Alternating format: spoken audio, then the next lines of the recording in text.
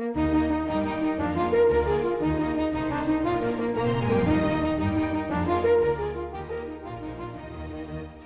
and welcome back to the Plutarch Podcast.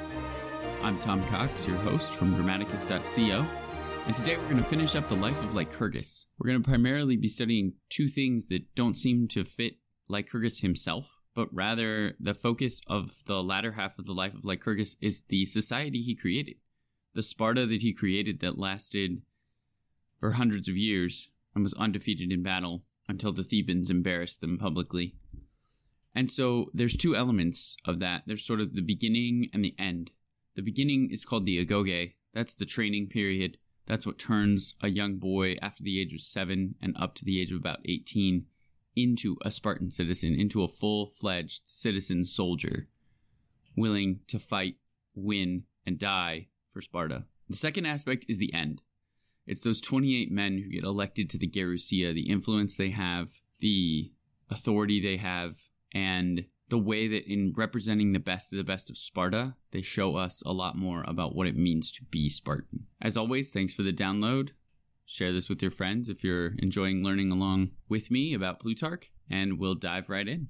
Let's go. And so what are the elements of the Agoge? Well, they're kind of cool. Some of them are fun to talk about, and some are really sad. So the boys are put into military squadrons, and they eat, play, study, and exercise together. The best boy is given leadership. He's put in charge. And as Plutarch says, this has the natural result that the entire education becomes training in obedience. The question I ask is obedience to whom and why? But so the older men will make sure that the boys fight in order to test the boys' courage, their character, their spirit, their resolve. They want to see them in action fighting against each other. But it's typical of the way boys fight. The fight often breeds more respect for the other boy after you're done. They only learn enough reading and writing to get by, and they really want them to learn to obey, to learn indifference to hardship and pain, and to fight to win. Those are Spartan virtues. By the age of 12, they are only allowed one outer garment in the winter. I looked up the average low temperatures for Sparta nowadays, and it gets to about 39 degrees at night in the dead of winter, the coldest month. It's January.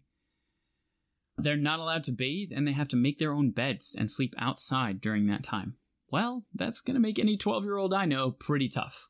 All men, as I said earlier, consider themselves fathers, tutors, guardians of the boys. There is never a time when the boys can't be watched or corrected by an elder, by an adult in the room. But there's also an official, superintendent of education. He's in charge of the entire Agoge process. And he's called the paidonomos, which means the lawgiver for the children. By the time you're 20 years old in this process, you're put in charge of a larger number of those smaller boys' groups or squadrons. And you have to command them to gather their own wood to make their own fires and steal their own food. If you're caught stealing, you were beaten, and you weren't given the food. So that the lesson that you were supposed to derive from that was that you should steal better next time, and you shouldn't expect a handout. No one is going to give you anything. My question at this point is, if Plutarch admires this so much, did he raise his own sons this way? We know that he had, I think, 3 sons, but Plutarch also says that too much good food when you're young prevents the growth of tall men, weighs you down. I'm not sure we agree with that anymore, but it's interesting to think about.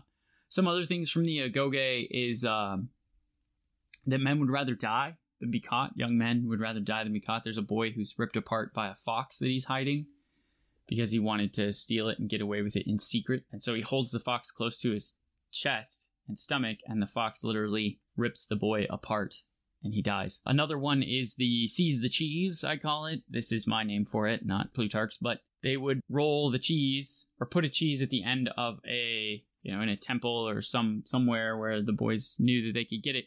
And then they put 2 lines of boys on either side, and you had to run through the gauntlet of boys who could beat you, whip you, trip you, and do anything they wanted, and you just needed to be tough enough to get to the cheese.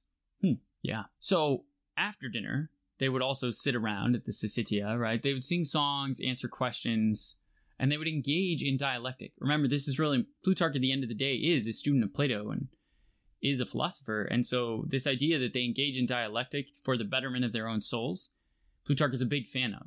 The Spartan ideal is to be concise, to the point, well-reasoned, comprehensive, and persuasive. Don't say more than you have to. If a boy falls short and says something stupid or wordy or not worth hearing, they bite his thumb. It's not so bad. That seems actually like the lightest punishment so far. But the other leaders are watching and looking on and watching over each other to prevent excessive punishment. But then Plutarch gets into the laconic style. Laconia is the name for the region around Sparta, and their speech patterns become so famous that even in English, we have the adjective laconic, which means to pack a lot of thought into as few words as possible, or to have a simple, pithy speech full of valuable ideas. And that's where we get to that molon labe that I mentioned on the back of people's trucks. There's some great stories that will be shared in other lives, but I'm going to just tell a few here because they're so fun, about the Spartans' ability to respond to questions. They thrive in that short, pithy, punchy response to a question. And a couple that are really famous occur right before the Battle of Thermopylae as the Persian host is marching down, and they're so large they're drinking the rivers dry as they pass through them. They send messengers to the Spartans, and one of the messengers from Xerxes says, "Our arrows will block out the sun." And the commander's response is, "Good, we'll fight in the shade." The last time Xerxes sends his messenger and says, "Hey, lay down your arms." And the Spartan response is, "Molon labe, come and get them," which is exactly why Second Amendment rights advocates are a fan of molon labe. It's punchy, basically means having come, take, right? But come and get them, I think, is the best translation of that. So we get into this laconic style, and we even get some of Lycurgus's laconic retorts. They would be best suited for Twitter, right? They're very short. When someone asks Lycurgus why he didn't make a democracy for his polis, he responds with, "Well, why not try it in your family first?" Oh, somebody asks him why they give small sacrifices to the gods. He says, "So that we don't run out of things to offer." And when somebody asks him what are the best exercises for men to get super jacked like a Spartan, he says, "All of them, as long as they don't end up in you raising your hands." Get it? Surrender, raising your hands above your head. Ha! Good job, Lycurgus. And then when asked, "Hey, how can we defend ourselves? What's the best way to keep ourselves safe?" He says, "Stay poor and don't want more than your neighbor has." Wow. That's powerful. Archaeologically, this is attested in the record. Sparta is not nearly as interesting archaeologically to dig up as other poleis like Thebes and Argos, Epidaurus, Corinth, although Corinth is a Roman city because it was burned to the ground. But Sparta is pretty small. It looks and feels small even to the archaeologists who dig it up. The last thing is he's asked, why are there no walls around Sparta? And he said, "The best defense is a wall of men, not stones." There's another famous report. Plutarch and Xenophon both loved to just compile Spartan sayings. It was almost like a way you could meditate on proverbial wisdom. And one of the Spartans, when asked that question, why doesn't Sparta have a wall? He just pointed to his spear. He didn't say anything. Implying this is Sparta's wall, right? My spear. So Plutarch gets so carried away with this. He loves like the laconic retorts so much that he just keeps going. And he talks about Leonidas, whose response when somebody says something clever but totally irrelevant is, "You hit the bullseye on the wrong target." When people ask Charolaeus, the boy that was born at the beginning of this life, Lycurgus' nephew, when they asked him, "Why do the Spartans have so few laws?" He says, "Men of few words need few laws." And there's many more. But one of my last favorites is, "How many Spartans are there?" And the response was, "Enough to keep the evil away." Boom. So he goes on and he shares some jokes and some poetry and song. But then we get into how the Spartans march and prepare for battle. And this is sort of when they relax the belt. It's right before they go into battle. So they're famous for their long hair. And there's a Persian messenger who notices that right before battle is going to begin, the Spartans are basically fixing their hair, which really surprises the Persian general who's about to fight against them. But Lycurgus' thoughts on long hair are also pretty funny. They make a handsome man more handsome, and they make an ugly man more terrifying. So, hey, bonus, either way. We either want handsome soldiers or terrifyingly ugly ones. And long hair serves both purposes. They relaxed their training, went on campaign, and they are known for their piety. So one of the links between Lycurgus and his parallel Numa Pompilius is that they seem to bring the gods directly into the lives of their citizens, which I'll just call piety for shorthand. But the Spartans become famous in other historians like Herodotus and Thucydides for being unwilling or unable to engage in a particular war or battle or problem because they're celebrating a festival and they need to focus on the god or the festival at hand. So when the Spartans march, they slaughter a goat, they crown themselves with laurel, they play the flute, and they march calmly and joyfully into bloody battle, as it says in my translation, and they engage the enemy without fear or frenzy. So this is where we get the idea of the Spartan military machine. They pursue only to cement the victory, so they don't need to kill them all and let the gods sort it out. They immediately want to withdraw. They don't want to lose more men than they have. When we did the life of Aristides, we saw Plutarch's respect for the Spartan general Pausanias during the Battle of Plataea, when Pausanias would not start that battle until the omens were right, to the point that the tallest Spartan lost his life while Pausanias was still trying to get the omens, and famously dies saying something like, "I regret only that I couldn't fight for Sparta, that I died not fighting." One other aspect of the Spartan lifestyle is their freedom. So it's hard to talk about the scholae, or the free leisure time that the Spartans have to do things like dialogue after dinner, to do things like train for hours and hours a day. They don't have to do anything else. They work full time on the virtues necessary for making them great warriors, even when they're not at war. So if wealth is worthless, as any Spartan worth his salt would say, and work is for slaves, then they don't have to worry about making a living. They're convinced that anybody who works hard to make his living is really just a slave. He's just not a slave to a human master. He's a slave to money. There is an element of wisdom in there, and you can see something to admire, even though the entire Spartan system is built on complete control of the slave class. The young men and the older men guard their free time so intensely that they don't end up going to the marketplace at all. They have nothing to shop for. What do they need? They're either at the gym, and remember, gymnasium is a Greek word, or they're with their syssitia, right? Their club, their cohort. So they're either training, or they're eating, or they're dialoguing. Lycurgus says this makes them unwilling and unable to live without each other, and then he compares them to bees, where everyone lives for the hive. There's a few anecdotes that he tells, and then we get to this election of a man for the Gerousia. So when you are living as a citizen in Sparta and one member of the Gerousia died, everybody who's over the age of 60 is eligible, and the Gerousia puts together a group of contestants. They then gather the assembly of all the Spartan soldiers. So this is the closest we see to the democratic element. If you fight for Sparta, you can vote in Sparta. But you're really just voting for the wisest man to be involved in the leadership and legislation of the day-to-day. So the assembly comes together, and there's a group of men that can hear but not see what's going on.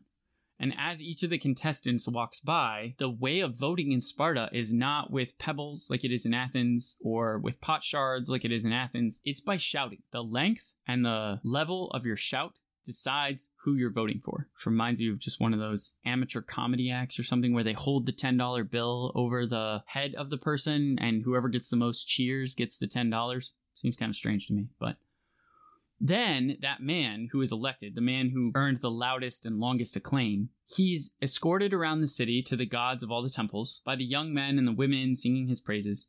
He goes to his syssitia, to his cohort meal, and eats as normal, but he gets a second helping. He has to set the second helping aside, and when he finishes his meal, he offers it to the most noble woman in the polis. So it's cool that when electing someone to the Gerousia, the whole polis is trying to find who is the man we respect most over 60. And then that man helps the polis see who is the woman that we ought to respect the most right now in the whole polis. It doesn't seem that there is an age limit on the woman being chosen, so he could choose somebody who was 25 or 35. So anyway, I think that captures so much of what the Spartans are trying to do with their lives. The story continues with how to bury the dead. Their familiarity with death makes them unafraid of it. That's a very important thing for a soldier.